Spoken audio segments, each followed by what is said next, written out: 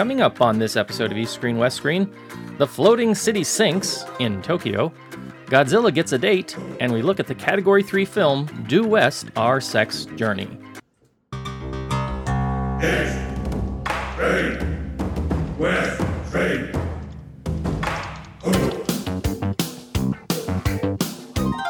This is East Screen, West Screen with Paul and Kevin, where if films were food, they'd be full of it.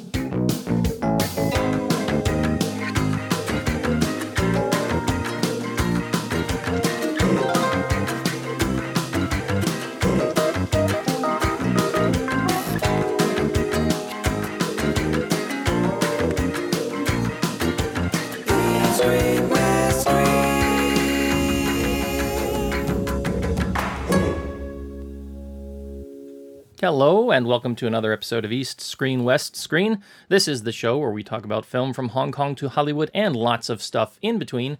As usual, I'm your host, Paul Fox. It is Wednesday, September 26, 2012, and joining me, as always, from his super secret location right here in the Fragrant Harbor is Mr. Kevin Ma. Hello, everybody. Hello, Paul. How are you doing? Good evening, sir. We are on the cusp or the fringe of the Mid-Autumn Festival, so have you been stuffing yourself with mooncake?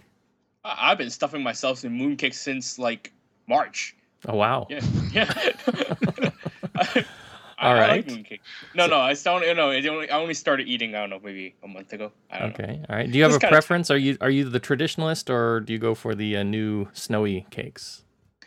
No, I actually this year the custard mooncake has been quite popular apparently. But I myself I don't like the yolk. I don't know about you guys, but I don't like the yolk in the traditional mooncakes. So yeah. That's what I don't like. But I really like the lotus part. It's quite it's really interesting, isn't it? Yeah, an acquired taste for some. Also joining us, very fortunate to have with us today, Professor Sean Tierney. Welcome, sir. How are you doing? And we're happy you can join us. Oh, thank you. I'm not really a professor. Doctor would be okay. I am a doctor. They can't take that away, but I'm not a professor. Okay. But and you play one on TV, right? I have, actually. Luckily never with a TV, but that's not my point. Really, I'm not a big fan of mooncakes either. Tradition, they remind me of starvation rations or something. It's just, space rations. But I try to be in the holiday spirit. So I just moon people. I figure it's the closest thing. Okay, so you show them your moon cake, basically. Something like that. Yeah. Yes. All right. Why do you gotta give me that image? Oh my god. Ooh, well, that's not a pineapple. Never mind. Yeah, if you haven't figured out by now already, let me please warn you. If you are an underage listener, this is going to be an explicit episode, most likely. We are going to be covering a Category 3 film, a softcore adult film. So if your Holy sensibilities... Shit, I can swear. What's that? Sorry, I missed it. I thought that would have been me. I think you got to put the 18 plus tag there on when we get on the iTunes. Paul. Oh, definitely. Special shout out to Paul's dad who's listening right now. At some point he will be, but he's already gone through the Dynasty experience, so that's true. He's been fraternized, I guess. Let me do say though that we will be discussing some explicit things, and if you are somebody who's easily offended by that type of content, you have been duly warned. That being said, Kevin, what film are we going to be covering this week? This week, we're only going to be covering one film, Due West, Our Sex Journey. Okay. And what are we going to be covering it with? Well, we'll leave that to the imagination of the audience. Something that hopefully isn't all that sticky, though. So before we get into any of that, though, why don't we get into a little bit of news?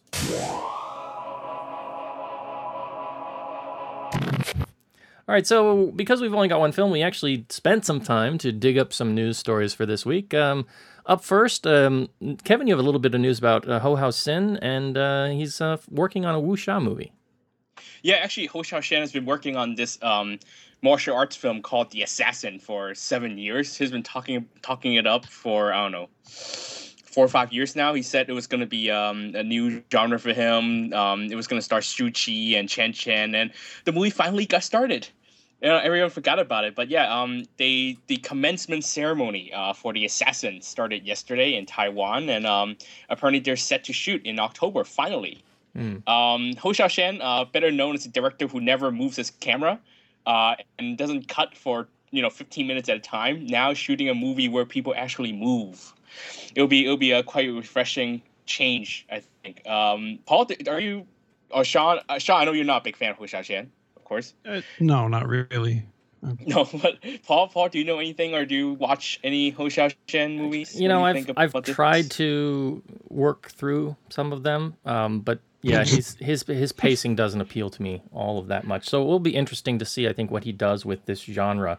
I'm wondering if he's really going to go the super slow motion route, and the whole movie will just be like about one punch, and it just takes 2 hours to deliver one punch. So, well, actually, Ho Xiaoshan doesn't. His problem. He doesn't use any style whatsoever. I think usually his style is he leaves the camera and then he pans and tilts once in a while, and then maybe every 10 minutes or so, then he cuts to another angle. So it'll be interesting to see him having to cut to other angles in less than 10 minutes. It'll be very interesting to see how he does it or what he does with it. He has said that he's not interested in doing 3D, so at least we know that we'll never get a Ho Xiaoshan 3D movie. Yeah, well, that's interesting. I think I'm glad he's going to spare us at least that. I mean, yeah. Again, if he's doing a very slow 3D is only interesting when things move. Yeah. that was going to be my point, because his camera is always so far away. Yeah.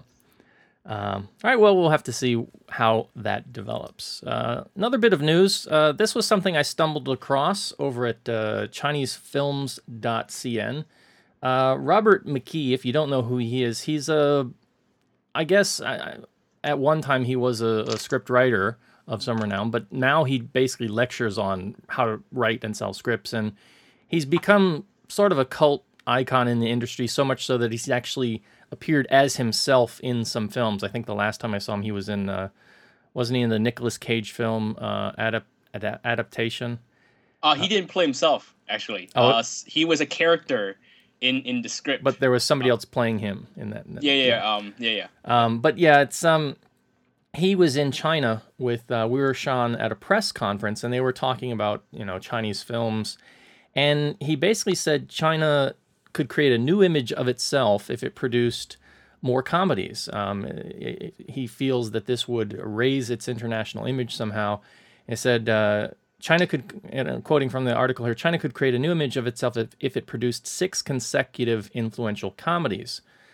And I don't know. I mean, it just seemed to me that he was speaking from a position of somebody who doesn't really watch Chinese film. Because I was thinking to myself, China has tons of comedies that it does every year. Maybe not good ones, but they're there. And I was thinking like, Sophie's Revenge, Go Lala Go, even the one we reviewed very recently, the Lion Roars. I mean, they have all different types of approaches. Some of them follow Hollywood style. Some of them follow, more of a mainland Chinese style of humor. Some of them try and adapt some aspects of Hong Kong style, and not to even mention the Chinese New Year comedies that come out every year as well. So I don't know. I just thought that they thought it would be a good idea to bring him over because he's famous, but it seems to me like he really doesn't have a good grasp on Chinese cinema. I mean, Kevin, what's your take on this? Robert McKee is a script writing teacher, actually one of the most respected script writing teacher in the film industry, but that man doesn't know jack shit about industry. Let's face it. I think he didn't want to go the race way, and he could have just said Chinese to make 6 consecutive influential kung fu movies, and it was a seat. Yeah, that's essentially what the world wants. They want Chinese people to follow stereotype, which is what kung fu, and that's essentially, I think that's what he's thinking but won't say. And he also seems to, I mean, for someone supposedly so smart, he conveniently somehow overlooks the fact that comedy is the hardest thing to go across cultural lines. Yeah, absolutely. The amount of context that's necessary for that stuff is so huge that I almost don't blame anybody for not really being able to understand a different culture's comedy, because it's unless you lived in it, you just because like Kevin, when we watch Kevin Smith movies, we're the only 2 people in the theater laughing. Yeah, right. And does any foreigner who doesn't watch Hong Kong movies can name any Stephen Chow movie before Shaolin Soccer? No, because they're all culture-based movies. I'd say Stephen Chow is a little bit of an exception. Shaolin Soccer, Kung Fu Hustle, when he had more physical comedy that really traveled borders, that's when he succeeded, I think, beyond Hong Kong. Yeah, and I mean, in the article, McKee mentions, Charlie Chaplin, who went, international. But again, his films were silent. His comedy was physical. I mean, and we can point back to people like Jackie Chan, who got famous doing the same kind of thing, right?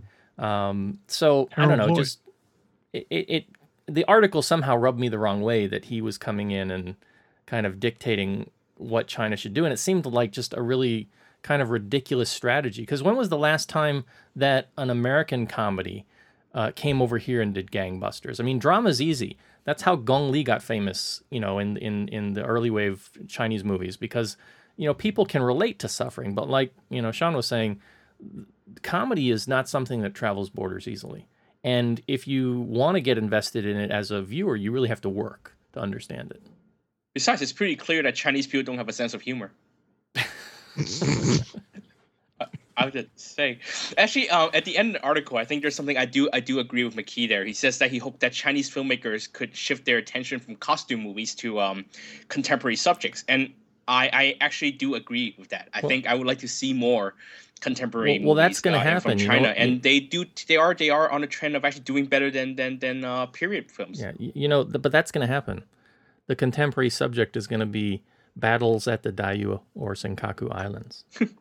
But actually, the problem with, again, that shows McKee doesn't really truly understand the Chinese film industry, is because many filmmakers stay away from contemporary subjects because they're afraid of censorship. Yeah. And because those rules are so broadly, broadly written, obviously because it allows them to just keep out what they don't want. Yeah. Well, especially with costume films, they can just say their defense is it was history, or it's from this piece of literature, so you can't blame me. So it makes it easier for filmmakers to make movies. Yes. Well, if I could just to go back to the comedy thing, because I don't know, did the Chinese version of What Women Want do any decent box office in China? It did okay, but it did under expectations, I think, for an Andy Lau and Gong Li movie. Yeah. Right. Okay. Just wondering. Good point. Yep. If you are interested, please go over to the ChineseFilms.cn. We'll put the link in the show notes, and you can read through the article. And if you disagree with us, let us know. All right, another bit of news, this time coming from our favorite news site, FilmBizAsia.com. This is an article by Patrick Frater from yesterday, September 25th. Hong Kong Chinese film withdrawn from Tokyo Festival. This is dealing with a film that we covered here on the show a couple of months back when it was first released here in Hong Kong, and that is Yim Ho's Floating City, starring Aaron Kwok and Charlie Young. Speaking of not having a sense of humor, right? Yeah. And basically, the film, the festival announced the cancellation of the film, which was scheduled to play in the Winds of Asia Middle East sidebar section. And the statement from the festival says that certain reasons on the production side, which is very ambiguous. I thought that movie was finished. Yeah, there says then it starts to go into the political tensions between China and Japan that have escalated because of what's going on in the South China Seas right now with the Senkaku/Diaoyu Islands as a possible reason. I don't know if I buy that, but is it possible? I guess so. Kevin, what are your thoughts? Do you think that this is because of the political escalation? I thought films and festivals were supposed to be, about bringing people together. No, I mean, remember, actually, the Tokyo Film Festival has run into certain controversies, almost consistently run into controversy regarding China and its and the Greater China region. Remember, I think last year, the entire Taiwan group couldn't walk the red carpet. I think it was because of certain naming with the country, things like that. The entire delegation was banned from walking on the red carpet. Yeah. And remember, Li Bingbing also withdrew from doing promotion in Tokyo for Resident Evil and things like that. Like I said, Chinese people don't have a sense of humor. They tend to connect politics with everything.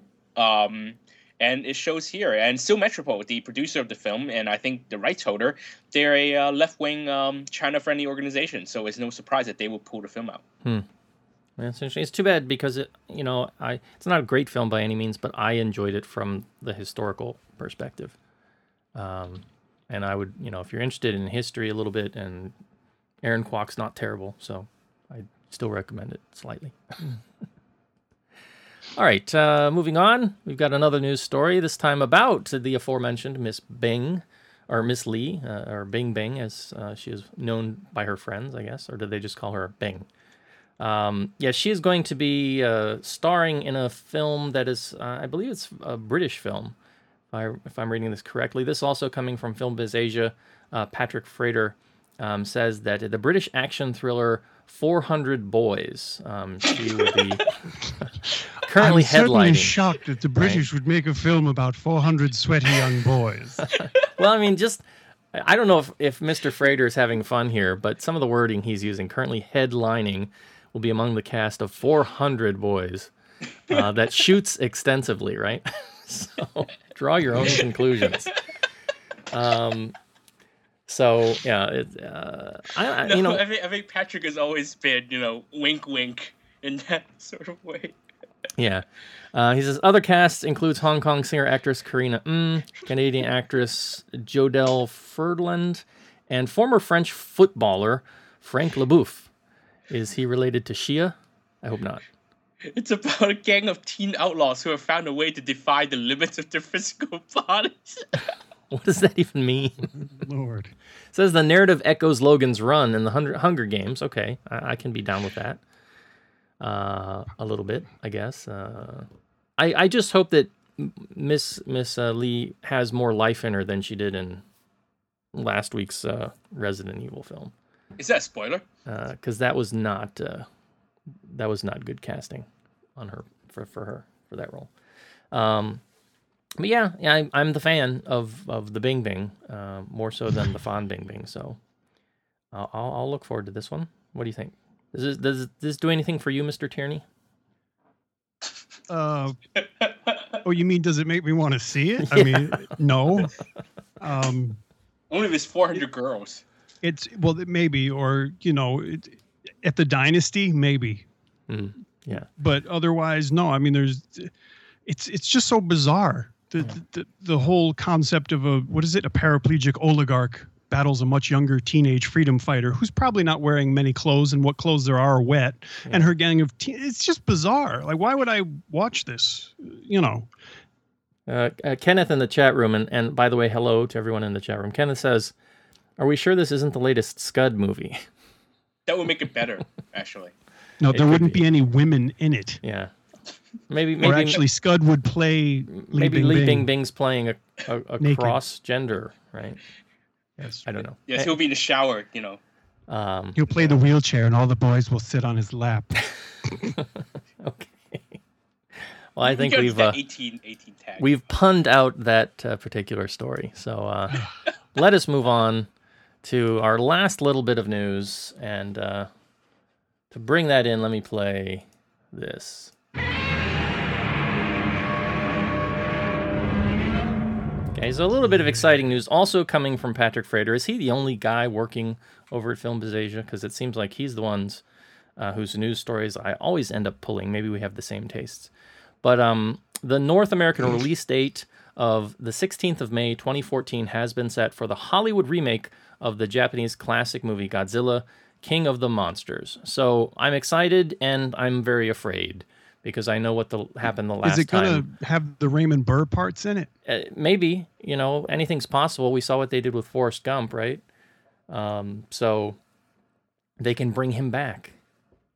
I don't know. Maybe Jack Black will be Forrest. Narratively speaking, they'll get Jack Black in the Raymond Burr role. That'd be great. But yeah, I'm excited about this, but I'm also very afraid because I'm fearful they're going to mess it up. But so far, some of the early press, they released like a silhouette of the creature, and it looks like the Japanese thing, not the giant iguana from the Emmerich movie. So my excitement level is still pretty high. I don't know if they'll be able to carry that through for the next year and a half, 2 years. But yeah, I'm a fan, so I'm looking forward to it. Kevin? If it's good, I think Gareth Edwards and all the scriptwriters need to write a letter to a thank you letter to Roland Emmerich for showing how not to do Godzilla. So if it works out, that is. Yeah. And if it My biggest worry about the Godzilla thing is whether or not they're really going to, how much they're going to change the narrative, because the original film is obviously a very strong allegory about nuclear war, and I'm just afraid that Hollywood doing what it does will take all the meaning out of it, and we'll be left with a monster movie. Yeah. And I'm a little bit afraid too that they'll try and Americanize it too much. They'll shift it to New York or L.A. or Miami. Yes. And then China will claim that Godzilla has always historically been part of China because his undersea lair is actually part of the Diaoyu Islands. Yes. And they'll put a leash on him. In and fact, make a Monster nuclear Island reactor is out part of of the Diaoyu Island chain. So there you Whatever. go. But no, they're speaking of monster films in China, there was an interesting article I read over at Sinica, the pop-up Chinese website, and a gentleman who's writing out of Beijing wrote about why we don't see monster movies coming out of. Let me add, Kevin. Why we don't see monster movies coming out of China, and it's exactly what you said. His theory was that, the monster Godzilla would come up the beach and he would get stopped by the PLA right at the beach. So you'd have for no the pollution, movie, Yeah. that would be the gist of it, because you couldn't have the monster coming in. Right. Unless it came from Taiwan. Yeah.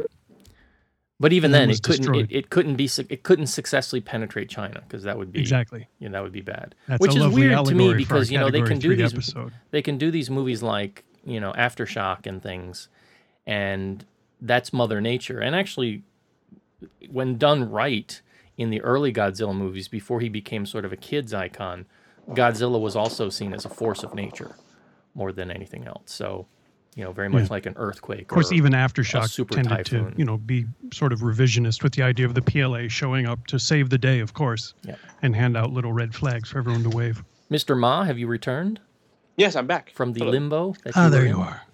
I got disconnected. Yes. All right. Anyway. We missed you terribly. We were going to have to change the movie to 399. So yeah, Godzilla, excited. Hey. All right. Well, there's some Chinese production company that's actually just blatantly robbed that, and put it like as their slug. I can't remember. I think it was White Vengeance, the company that did that. It's like, remember, because Paul, we looked at each other in the theater like, that's Godzilla's voice. Yeah, and they just robbed remember that thing. Yeah. All right. Good. Shall we move on and talk about our Category 3 film for this week? I think we should. Let me play this. Ready. West, straight. Ho. All right, so we have one film. It is a Category 3 film. That means it falls in the soft core porn area. It's all about sexy time, and it is called Due West, Our Sex Journey. So, Kevin, you've actually read the internet novel that I guess this is based on, and so Yes. I think you'll be able to give us sort of the best lowdown on the film and the original source material. So, why don't you take us through a quick synopsis of Due West, Our Sex Journey? Okay. Due West is actually an anthology. The book itself is an anthology of 2 short stories and a series of essays by an author called I'm not sure what English name is, but it's supposed to be a take on Haruki Murakami. He's supposed to write like he's like the Hong Kong perverted men version of Haruki Murakami. So that's his name, his take on that. But it started as he started as a net author on the Golden Forum here in Hong Kong. The Golden Forum is essentially where all the men go, and a lot of the kind of what you call the otaku, the losers, is that you go online, they form a community, and this guy geeks, posted these short stories on there. And the 2 stories became really popular, and then his stuff essentially got published. And the novel called Duets was I think published. Maybe we printed I think 6 times, 7 times. It was a huge hit, and mainly because the way he writes is very internal monologue, very satiric, kind of deadpan, and a lot of take on the way that Hong Kong men think. So in that way, it was a huge success. The film version kind of chain all these 3 things together: the essays, the two short stories, together into one quote unquote coherent story. It becomes the story of Frankie, a young man, as we follow his journey from a perverted young teenager to going out to a shunjing club to try and meet girls, and then failure of that, and then learning to go to Dongguan to visit the so-called massage parlors, which are actually just brothels. And that's essentially 119 minutes of the movie. Yeah, it's hard to believe, right? Like I said, it essentially chains together these 3 unrelated parts of the book. These are about 3 different. These actually have 3 different voices, but they make it one into one unified voice. And it does follow the book pretty much verbatim, even to the point of pretty much copying all of the monologue. Almost every punchline, it's all in there. And that's a huge part of the movie. The movie is 119 minutes, and it's literally 115 minutes of voiceovers. I think it took them. The time it took them to record the voiceover is pretty much the same time it took them to shoot the movie part, because there's so many lines.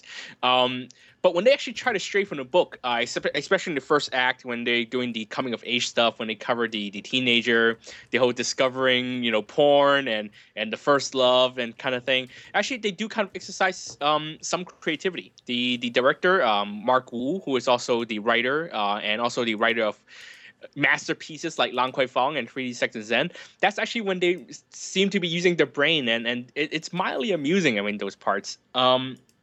And you can see where they're trying to stray away from the book, and where they're trying to show that, the way they try to think about how to hook, put together the whole thing into one film. But the problem is most of the movie is essentially a direct adaptation of the book, and it's very faithful, almost too faithful. And if you like the book, it would be like listening to an audio book version of the book with boobs on screen. Some people like that. It helps.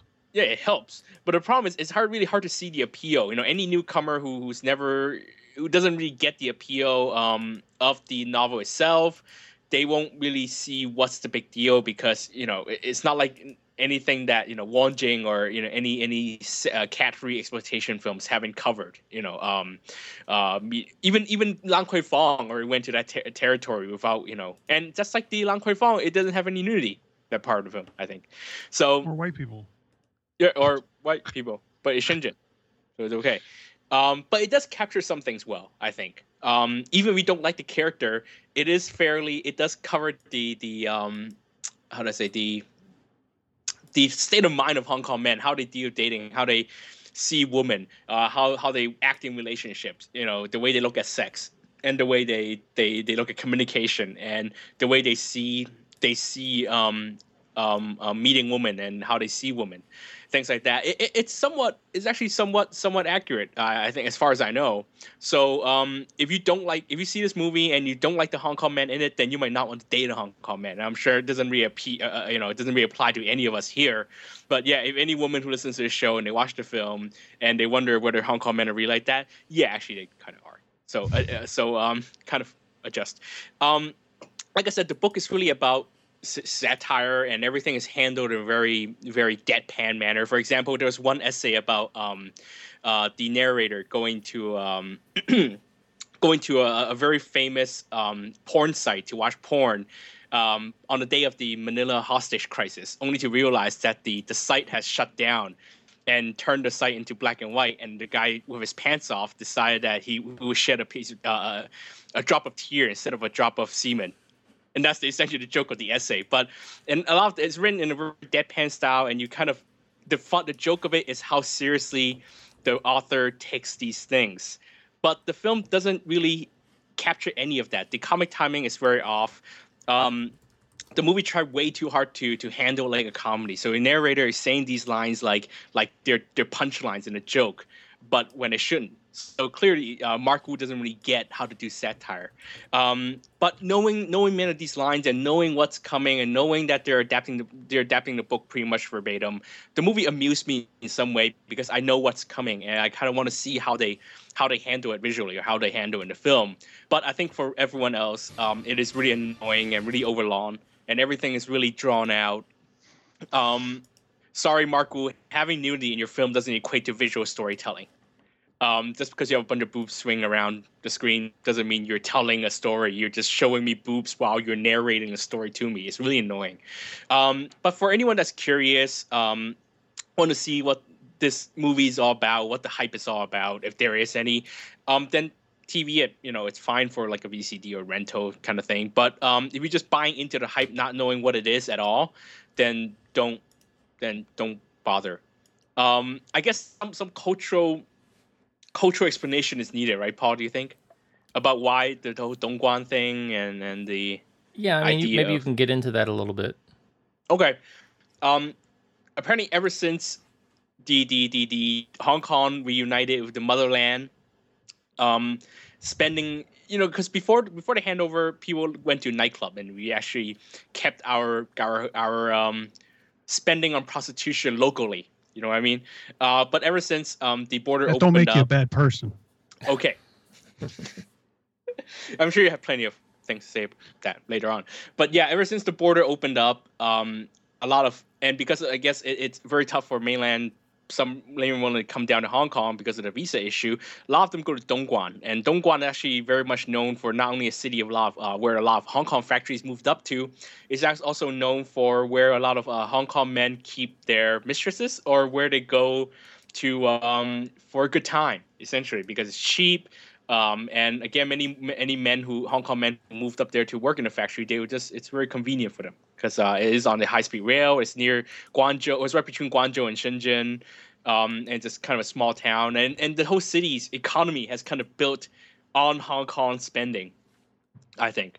And that whole social trend, I suppose. So this movie covers that and also covers, of course, the trend of Hong Kong men going up to Shenzhen club to meet women instead of spending again locally. So it does reflect a social and economic trend. See, it's a very timely movie.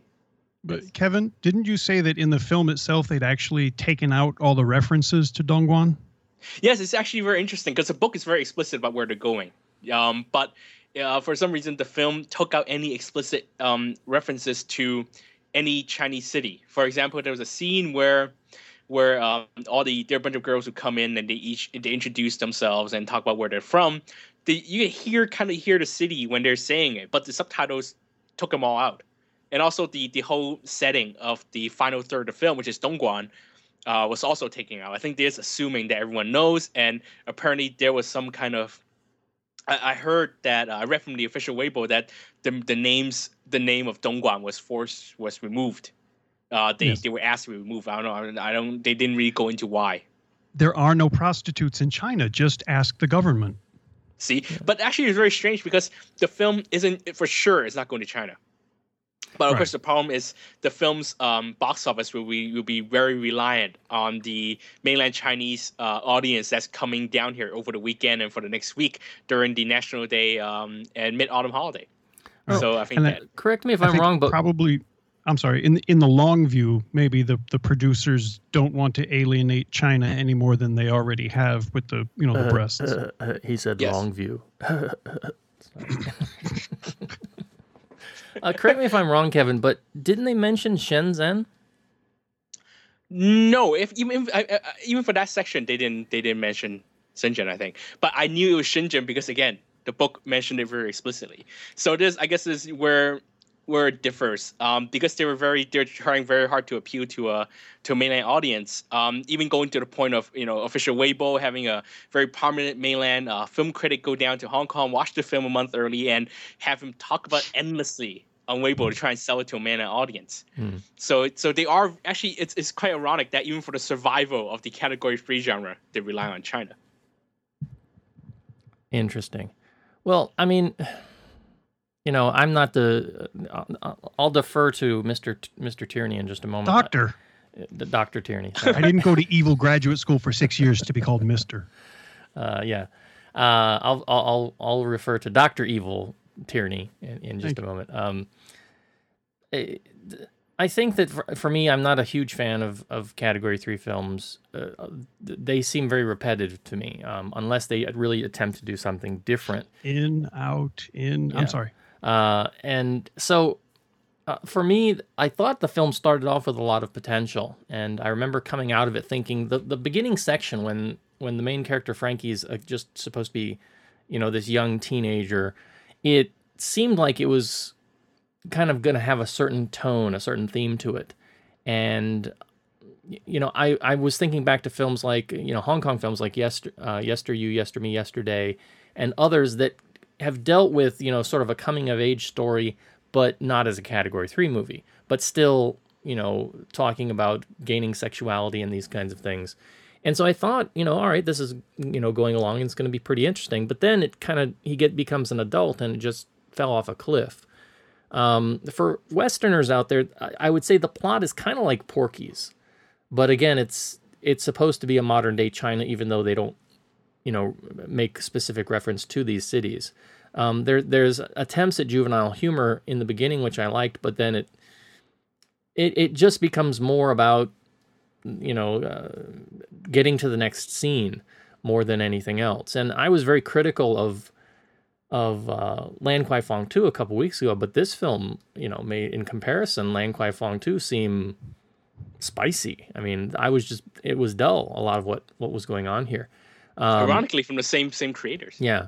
And I didn't really care about this whole thing. I mean, there's the write-up in the South China Morning Post by critic Joyce Mann was very critical of what she called the stereotypical view of Hong Kong women in this film, which is interesting because we talked about they were trying to sell this film like they sold Sex and Zen 3D to some women-only screenings. They were really trying to get women to come in and see this film. And I got to agree with her a little bit. I don't think there's anything redeeming about any of the women in the film. His main girlfriend is very prudish, and that's sort of what drives him to go out and pursue the things he pursues. But she was just overly neurotic. I mean, it was not even funny. It was just annoying in a sense. And so it all leads through, this series of fantasies and relationships. One which, I don't know, was really weird because he ends up hooking up with this girl in Shenzhen and he runs away with her because she's got breast implants. I mean, he's right there. She's willing, he's willing, he's about to do the deed. And, he says, oh, her breasts are as hard as rocks and I'm out of here. And he takes off running down the street, which is just weird. It seemed weird to me. I don't know, maybe that's my American sensibility setting in. But he, it builds to this final climax, if you will, that comes when the central character encounters this prostitute who I thought she was pretty, but she was pretty in the context of all the other prostitutes they were bringing into this room who were just ugly. I mean, looked like second place in a 2-man hatchet fight. But that's probably very accurate. From a production standpoint, I find it interesting that, how do you bring these girls in and say, all right, we want you to be hooker number 5, and you're going to be hooker number 6, and you're going to be the ugly hookers, okay, in this role. Are you okay with that? I'd be interested to see the production meetings when they get these girls in there, and if they really realize they're going to be the butt of the ugly stick joke that is put on them. I'm 75% sure that they probably shipped these girls down from Dongguan from real brothels. Yeah, you're probably right. And they were happy to get a paycheck, I guess. But at the same time, so this girl comes out and he ends up hooking up with her, and she's the girl, the very well endowed girl, which is sort of his fantasy. He says Hong Kong women don't have breasts, basically. So he finds this prostitute, and she's very well endowed, and you see her in the trailer, and she is she's the typical happy hooker, basically. She's very happy to please him and happy to serve him, doing whatever. even though she's had to do this like 5 times already that day. But for whatever reason, this is the best sex she's ever had, right? And she falls passionately in love with this guy by the end of one session. And it's just total male sex fantasy if ever there was one, because that is like, the epitome of I think how men would view their relationship with a paid escort. It's like, I'm going to go in and I'm going to be so good that she's going to not want me to pay her at the end, right? And I thought that is just so totally ridiculous that it turns this film not just takes away from a sex fantasy, but it makes it stupid in that sense. And so by the end, he's kind of wondering, what he's going to do. Is he going to become the rescuer of this woman, or is he going to go back to, his and change his girlfriend in Hong Kong? Is he going to change her from his prudish ways? That's sort of the final fantasy that he ends up having on his journey back. So yeah, the females here are not just they're not of interest at all. They're eye candy. There's nothing but, there's nothing really redeeming or believable. And in comparison with a film like Sex in 3D, which was, violent and terrible and horrendous by the end, but at least I found the main character in that, the main female character, I felt bad for her. And I was kind of drawn into her narrative a little bit. Here I had none of that. It was really just it was really just playing to the men in the audience more than anything. From a cinematic standpoint, I felt nothing special here. It didn't look nice. Again, we were watching in the Dynasty, so that's a strike against it. But really, there's no. We also watched the 2D version. Yeah, there's no real nice art direction going on, and there's, it's, if you're gonna do something in Category 3, at least you can try and be inspired with it. Right? I mean, here, the stuff that they do, from a filmic standpoint, it's inspiring at all. And that's why I was saying, go back to Lang Kwai Fong 2. That was a terrible movie, but it felt more inspired than this thing in terms of the way they shot it and the things they did. What? What? Sorry. Yeah. What? So No, I know what you mean. How do I say that? The cinematography made things look more interesting. Yeah. Even though they were more covered. Yes, At exactly. least they shot outdoors. Yeah. Yes, that is true. That too, yeah. And for me, the best thing about this film is the poster, which conveys this sense of, I don't know, liberality and this sense of something going to happen. And in this film, nothing happened. I mean, most of the time, the two main characters were standing around and taking public transportation. They were on a bus, they were on a train, they were sitting in a restaurant, rationalizing what they were going to do and all this kind of thing. And there's sort of a message by the end, the message. I won't spoil the message here for anybody who possibly wants to see this movie. But the message was kind of ridiculous too. But there is sort of a moral to the story that the guys learn from their friend. But even that is kind of not well presented, not well put together. It's a moral I've seen done in other films too. So that itself was nothing new. But there's just no there's none of that feeling, that the sense that you get when you look at the poster is just not there in the film. The film was just dull. I mean, I was just not expecting it to be quite that dull. So I can't really recommend it. Again, I'm not a huge fan. If it had the fun of something like 33D Invader, I mean, I would recommend 33D Invader even to a friend who maybe doesn't have an interest in Category 3 films, because that's just a darn funny movie. This has none of that, so I couldn't recommend it. But I will add an asterisk there, Paul. Remember, our Dynasty crowd did react quite well to certain verbal humor. Yeah, but I mean, a lot of it was some wordplay that if I caught it, it was like 5 minutes later, and there were boobies on the screen, so I wasn't paying attention by then. So yeah, Mr. Tierney, Dr. Evil Tierney. Thank you. Can you give us your take on it? Okay. And I'll do my best to not say bad words. I don't know why, but you guys have already hit on most of the things for me that, like I didn't know the story, but let's face it, I don't watch category 3 movies for the story, do I? One of the things, Kevin, didn't you say it was the director that played like the most interesting of the friends? No, actually, I thought no, that guy was I didn't even thought he was that interesting. The fat guy. Yeah, the fat guy wasn't that interesting. But he was the director, he right? ends up with, he's at least, to me, he was actually more memorable than the so-called protagonist.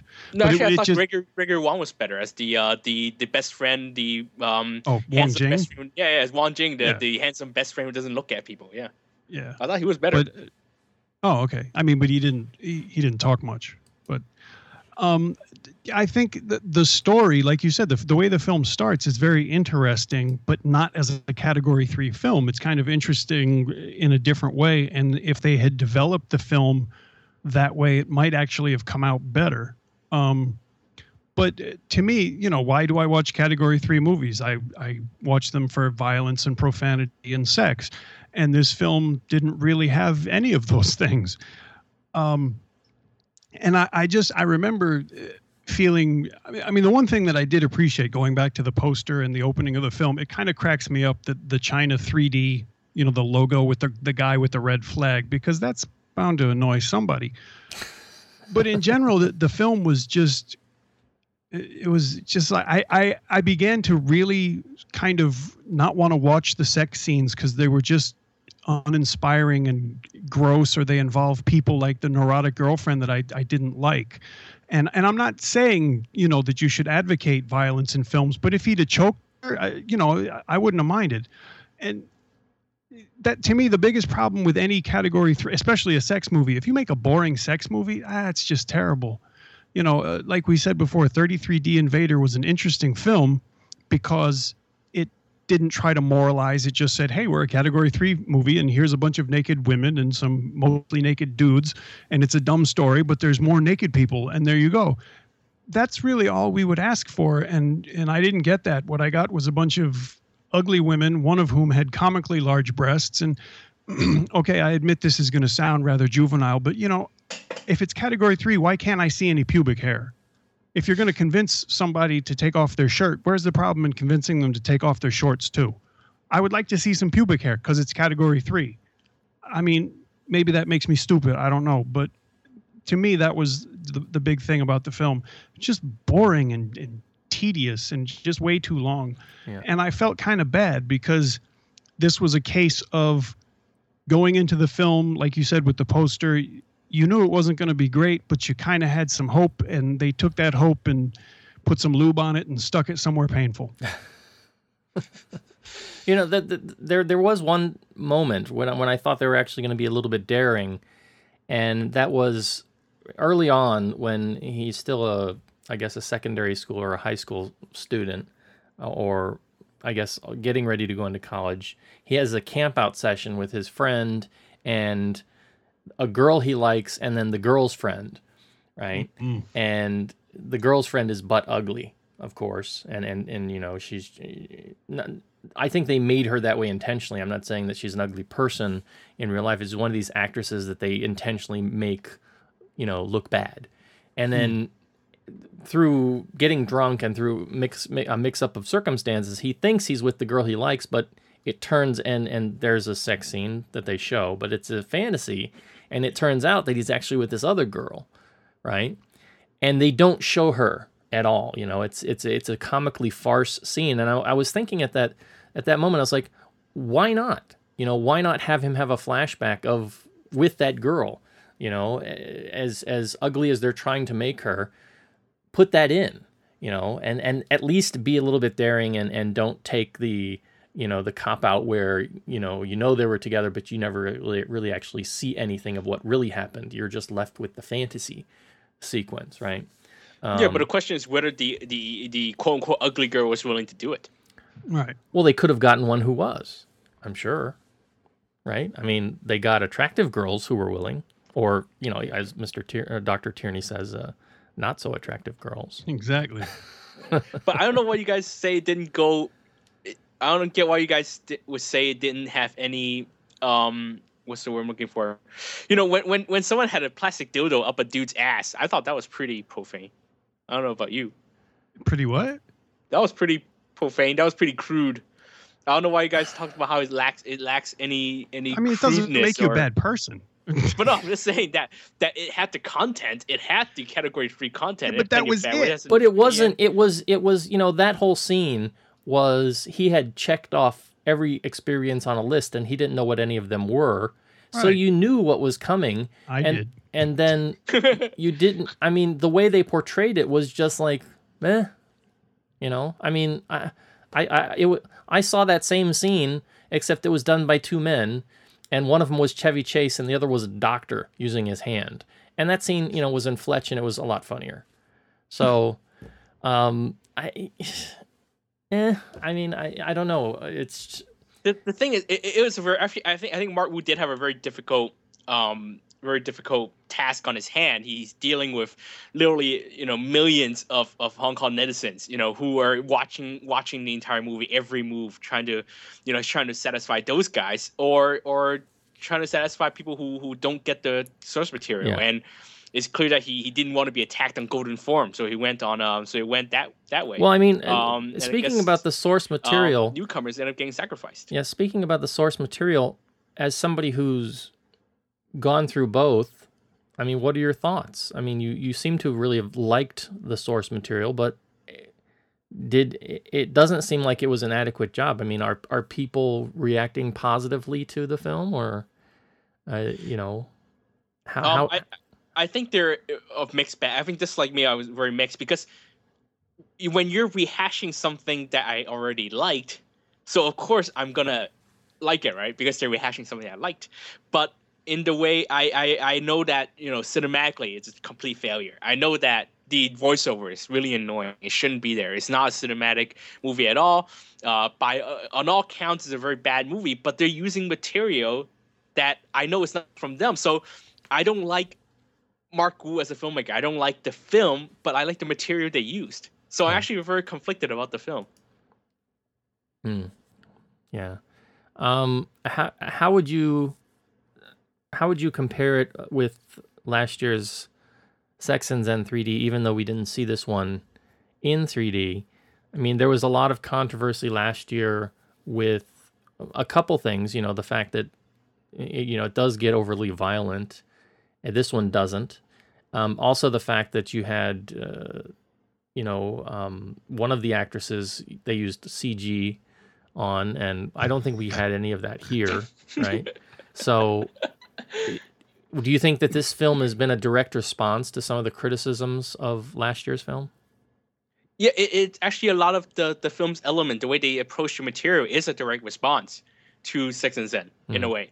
I didn't watch the 3D version of this movie, but apparently they made the sex more 3D, apparently, I've heard. And also they took out any violence, any possible traces of violence in the movie.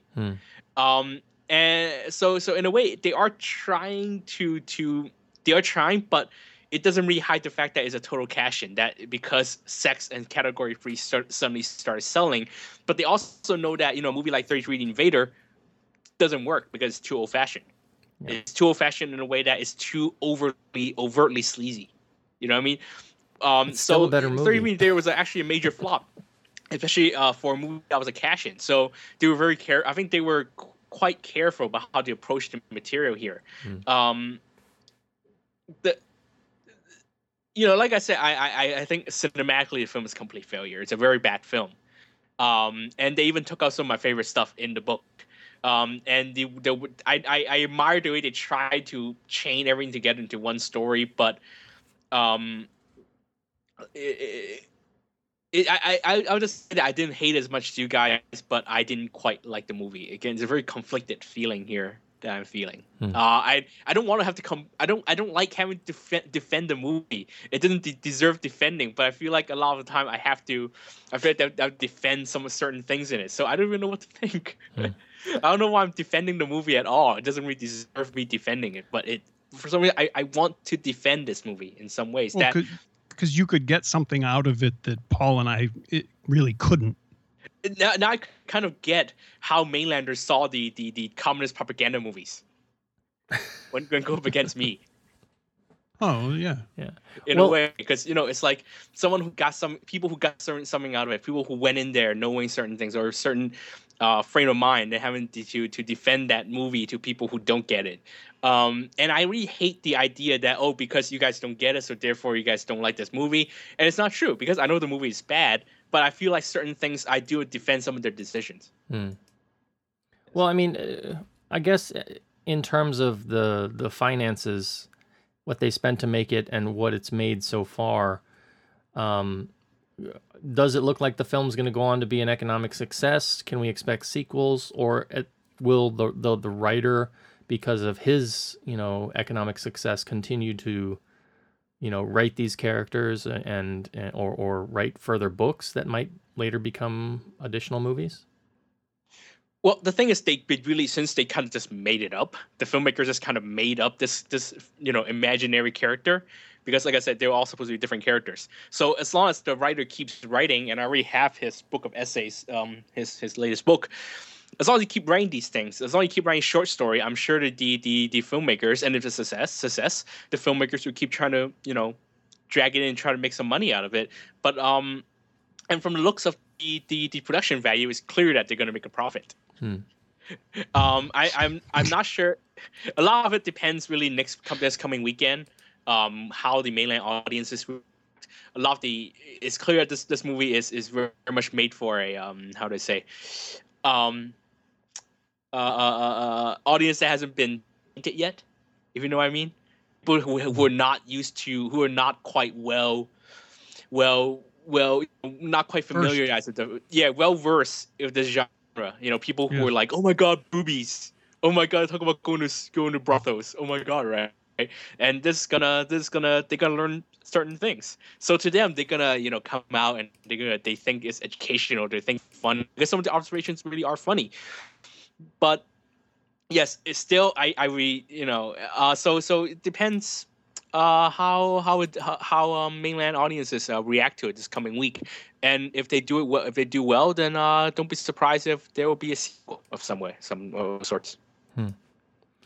Well, I guess we can briefly maybe talk a little bit about the Category 3 genre in general. It's kind of gone through a little bit of a resurgence now, in part because of the experimentation with 3D. I'd be interested to hear both of your thoughts on the why you think the resurgence is there. Has Hong Kong become too conservative in its films, and so people are longing for skin, and so that's why these films are pulling in some bigger numbers than might be expected, at least if we were to go back 10 years ago.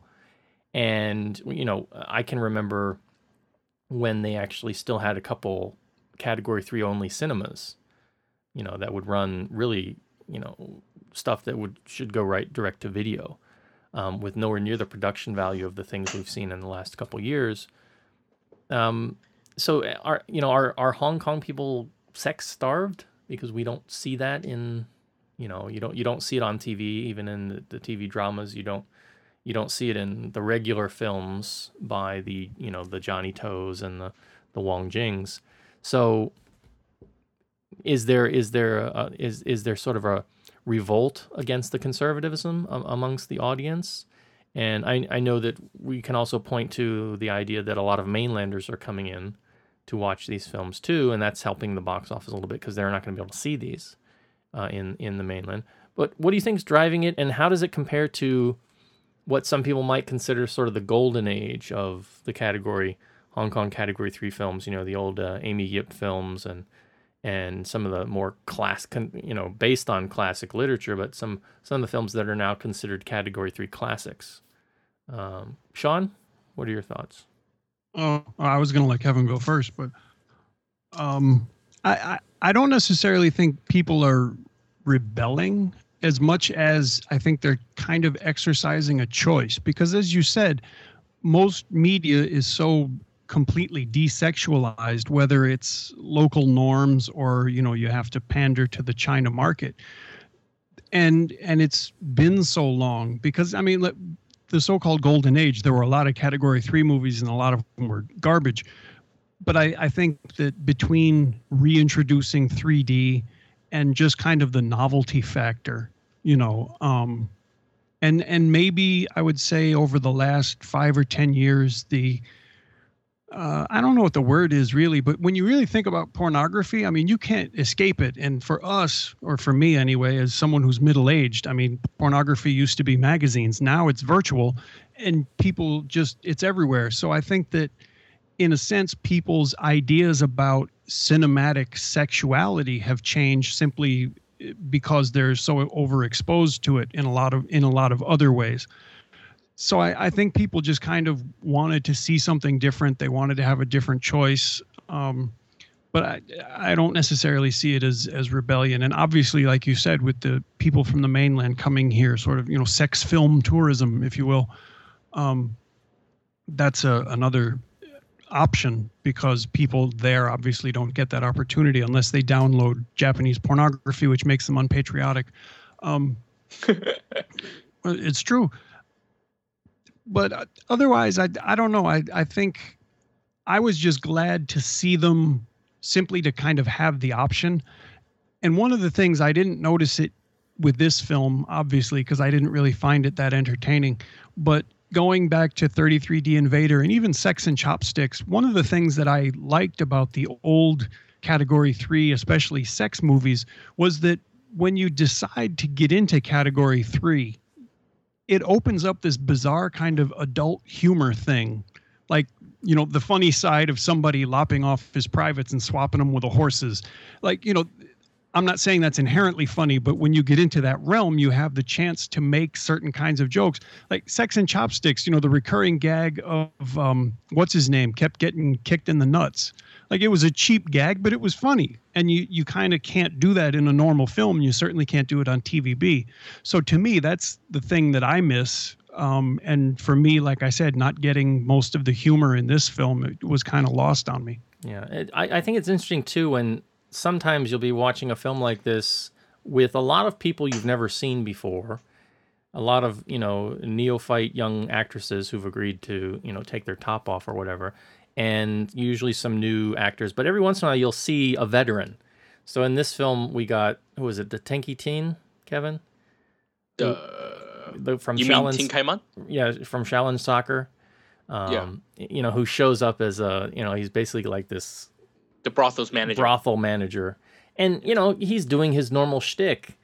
And it's just weird. It's like sometimes these normal Hong Kong folks will show up in a Category 3 film in places you might not expect.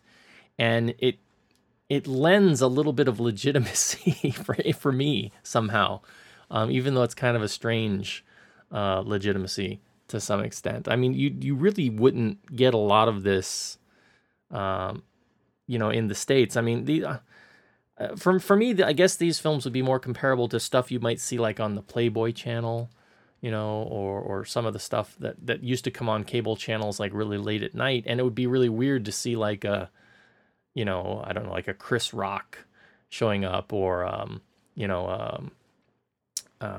who's the guy? Andrew Dice Clay. Right, showing up on something like that in just a cameo role, just a small bit part. It would just be weird. But here, it's like still within the realm of normalcy, and I always find that a little bit interesting. Also, if I may interject, yeah. It's an interesting thing too that in Hong Kong there isn't. I mean, in Hollywood, when a woman plays a prostitute, it's kind of an obvious Oscar bid, whereas here, it's really difficult to find an actress that hasn't played a prostitute, in a very sort of matter-of-fact way. And the other idea too that Sean was touching on. I mean, there is so much. I wasn't touching anything. Well, we hope you weren't. But there is a lot of repression in the normal media. I mean, I just watching the TVB drama starring Chin Ka-lok the other day, and it ended. They had their, the TV dramas here, they run for nightly for about 20, 25 episodes, and then they end, and something new will come along and replace it. And if it's overly successful, they'll make a part 2 a year later or something. And the whole series basically followed 3 romantic plot lines. And so I ended up watching all 22 episodes. And by the very end, relationships had been resolved, and this one very sort of back and forth relationship between a young actress and a young actor, I can't remember their names right now. It was back and forth, and then by the very end, they'd finally worked out their thing, their differences, and they were going to get married. And the most intimate thing in the whole 22 episodes was right at the very end, their last scene of the last episode. He kisses her on the forehead, right? Not even a mouth-to-mouth kiss is allowed, with a couple who's going to get married. So there is still a lot of repression that goes on. I don't repression's maybe too strong a word, but they just don't show intimacy over here as part of the media culture. And so when you get a film like this, it's kind of like on the complete opposite end of the spectrum, or even more so, Sex and Zen 3D, which throws in the spiky horses and things. Okay. And here's the part where I answered your question earlier, Paul, by negating your entire line of questioning. Yeah. Because there isn't a resurgence of Category 3 movies. There isn't a resurgence of sex movies. Look at Sex and Chopsticks.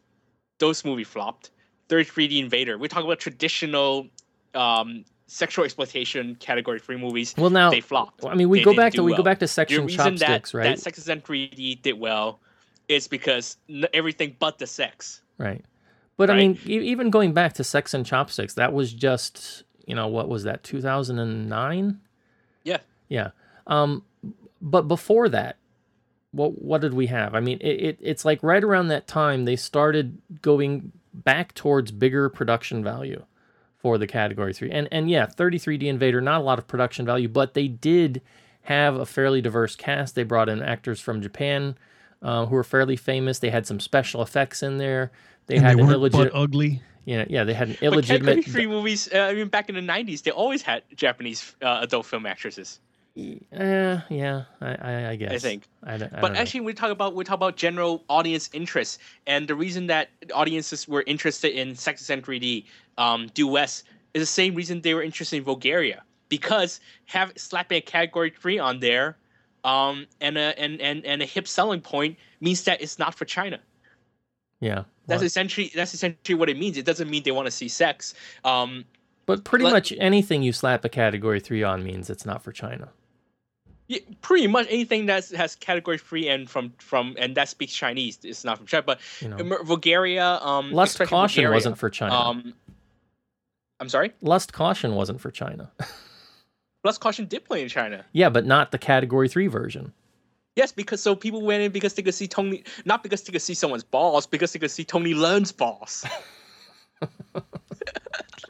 That really was, and plus the movie was good. That was a stand-in. Plus Tony Leung's balls. Those were not his balls. Pretty easily. Those were dummy balls. I'm sorry. No, actually, it was many. Lust Caution was not just about the sex. It was also about this newcomer, this big newcomer. This movie went to Venice. We're talking about Ang Lee. We're talking about this man who brought Chinese cinema to the Oscars. It was many things. And Tony Leung's balls, of course. When you look at successful Category 3 movies, it's never just about the sex. Even how many really successful Category 3 sex films can we count? I'm talking about from the 80s to the 90s. There are only a few real commercial successes. We talk about The Fruit is Ripe, Sex and Zen, the first film. Sex and Zen 2 was considered a flop because Wang Jing spent so much more money on it. Yeah. So it was never really a commercially viable genre in the first place. Right. So anything that we talk about, any resurgence we're talking about, is really vulgar films in general. Because let's face it, Hong Kong people are vulgar. Right.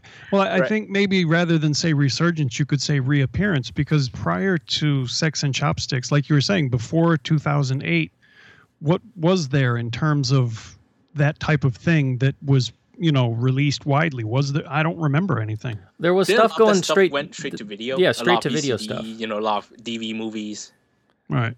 But I mean, in Makes terms sense. of like big theater releases, stuff that would Was it play in the local mainstream girls versus cinemas. foreigners? Yeah. Well, but actually, you know why? Because again, it goes to prove that because there was no commercial viability for these kind of movies. That's why they went to the single screens, to the direct to video, to the video on demand stuff, because there was no commercial. It was no commercial viability for these movies. Yeah. So Except for a bunch of old dudes at the Dynasty at 10 a.m. Yeah. And or me. the silver. Yeah. Yeah. That was worth the trip.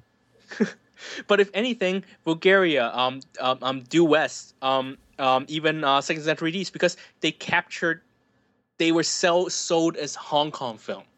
You know, they weren't sold as sex movies. They were sold as, if you're watching it, then you can talk about it with other people. 33D Invader didn't have that stuff. They only had a really famous adult film actress. Otherwise, it's the stuff that people shied away from anyway when they were sold in the theaters in the 90s. Had a in the fake 80s. Donald Duck. Wait, what? Had a fake Donald Duck. All right. But seriously, how many? I mean, have you asked? Actually, have you asked people if they've seen 33 Invader? Many of them probably stayed home and downloaded it. Yeah. But no one would admit to nobody's watching watched it because they'd be ashamed of watching someone that's so outrightly sleazy. But it's got Lau Kai That's their Ying. loss.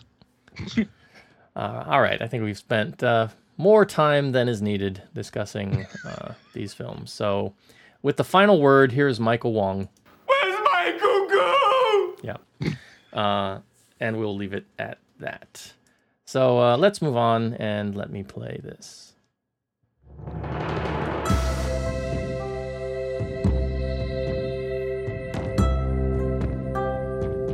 You're listening to the East Screen West Screen podcast. Visit Comcast.com for more.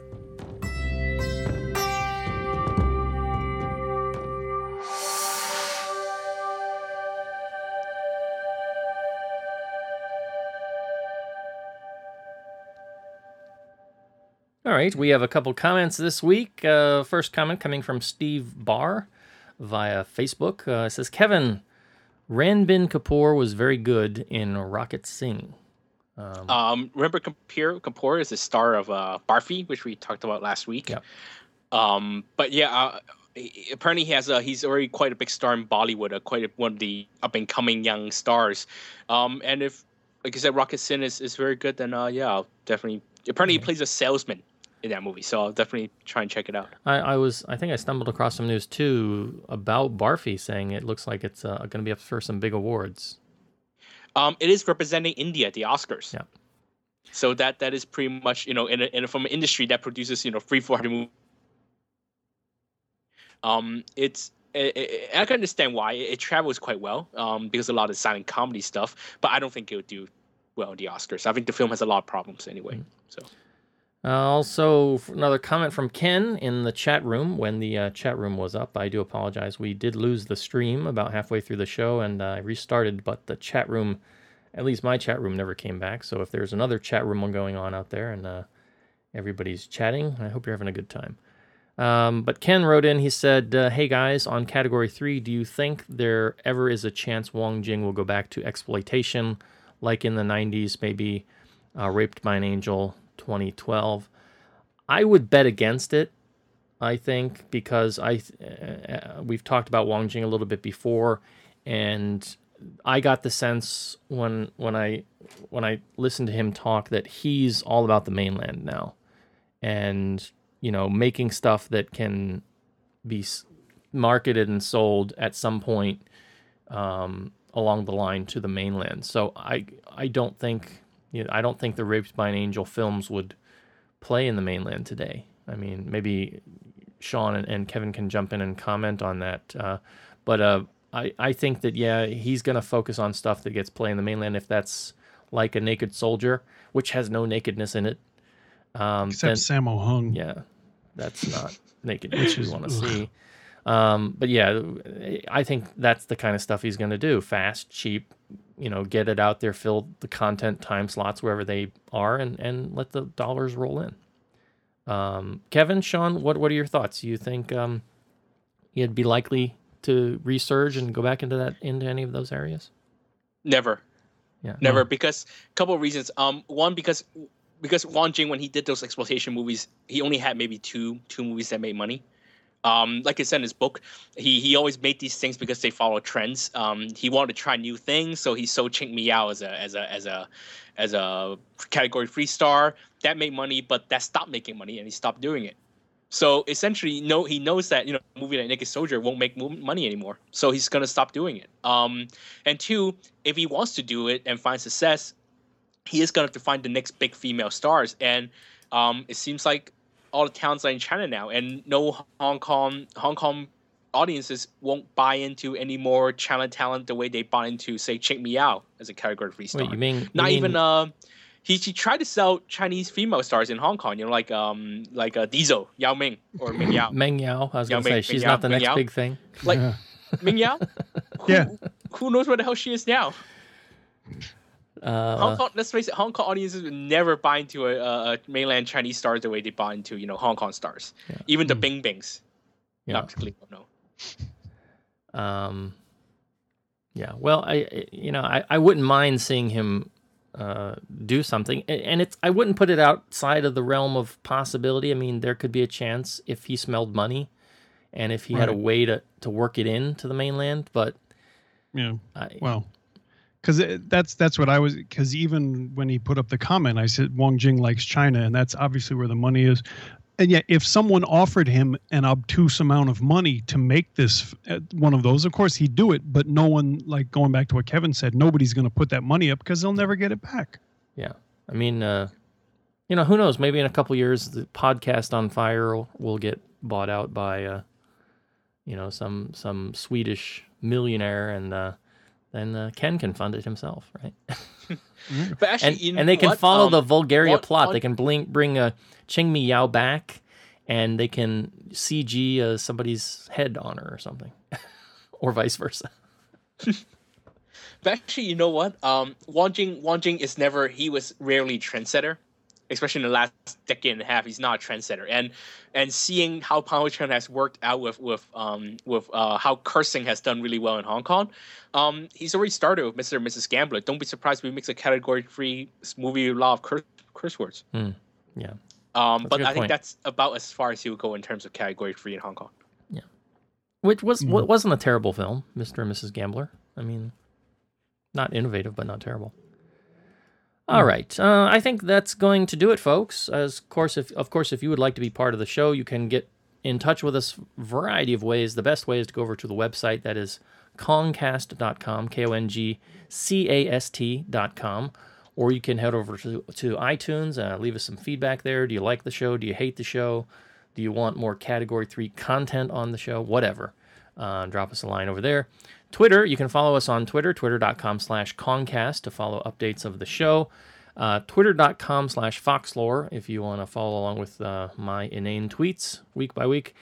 I urge you to follow twitter.com/TheGoldenRock, that is one word, to follow Kevin and the many updates that he does on a daily basis, talking about things, a wide range of things, but a lot of things about cinema, China cinema, Hong Kong cinema, and interesting stuff if you're a cinema fan. Dr. Tierney, how can people follow you? Are you on the Twitter? I am, but I don't know why anybody. I don't even want to follow myself. I'm not even sure what it is. I think it's White Bison 66. All right. At Twitter. Yep. Oh, okay. Well, there you go. Okay. All right. And most of what I say isn't really constructive, but Yeah, but it's funny, and so if you want humor in your life, follow Dr. Tierney, especially very sarcastic angry humor. Yeah. If you would like to write us directly, you can email us through Gmail. That is eastscreen@gmail.com. And if you would like to send along a comment, a question, or even a short review, you can do that in text form or in audio form. Keep it short and sweet, and we might just play it here right on the show. We also have Facebook. We are on the Facebook, facebook.com/EastSWestS, and you can get in touch through us there. We, Kevin's over there updating. I don't know if we're going to do the new fancy MySpace thing. Everybody's talking about MySpace is coming back now, so I don't know if I'm ready to take the plunge just yet. But who knows? You can also get in touch with me over on Google Plus for any direct questions or comments. And we do have a movie group that happens here in Hong Kong from time to time, usually on Thursdays or Fridays or sometime on the weekend, and we have events that are scheduled when this happens. If you are in Hong Kong or if you're coming to Hong Kong and you would like to be included in those events and come out and watch some films with us and visit the legendary Dynasty Theater, do drop me a line and I can include you in that little private listing. But then, as we know, karmically, that means the movie's going to suck. Yes. Yeah. Wildly so. Right? That's the tradition, yeah. Anytime we have a guest coming through town who comes out, it's usually just the wackiest, worst, terriblest movie. And my dad was the last victim for that with Passion Island. Who knows what'll be next? Sorry, man.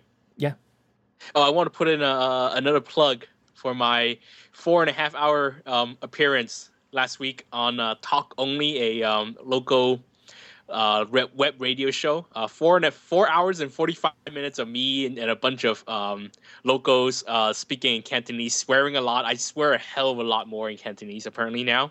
Talk about transmedia, local films, writing film criticisms for foreigners. I mentioned, and even the Apple EarPods, which are surprisingly good. So yes, it's on talkonly.net. I am on the September 21st show, and I had a good time. So I might go back again when I didn't have to sell anything. All right, but that is in Cantonese, right? That is in Cantonese. All 4 hours and 45 minutes in Cantonese. So if you're a non-Cantonese speaker and you want a transcript in English, that is twitter.com/thegoldenrock. Yeah, okay. Also, you can catch us on Stitcher if you are iTunes averse. You can listen to us, stream us live on your, not live, but stream us after the fact on your iPhone, Android phone, BlackBerry, and WebOS phones. Stitcher is smart radio for your phone. Find it in your app store or at Stitcher.com. Stitcher Smart Radio, it's the smarter way to listen to radio. We thank them for their support of our little show. Additional thanks go out to Rob Gowers of Schnauzer Studios for our theme, Ross Chen of LoveHKFilm.com for keeping us out and engaged in movie nights each and every week whenever there's a new movie. Also, Kevin for sticking with me for 125, soon to be 126 episodes. And of course, Dr. Evil Tierney for agreeing to come on the show at long last and getting his tech equipment sorted out. Seriously, no, thank you for this. It was fun. Well, I'm glad. And we certainly did appreciate some of your insight into both the film and Category 3 in general. And, of course, all of you, the listeners, for being here with us, whether you're with us live or listening to us as podcast after the fact. We do like doing this because you like listening. Next show, 126. Kevin, what do we have on the horizon? Looks like we've got Chow Yun-fat as Chow Chow, right? Yeah, quite a few films. It is the long weekend, holiday weekend, so we have The Assassin for E-Screen. We also have Looper, the new film from the director of Brick, which I was just watching, actually. Also, Ted, the talking teddy bear movie from the creator of Family Guy.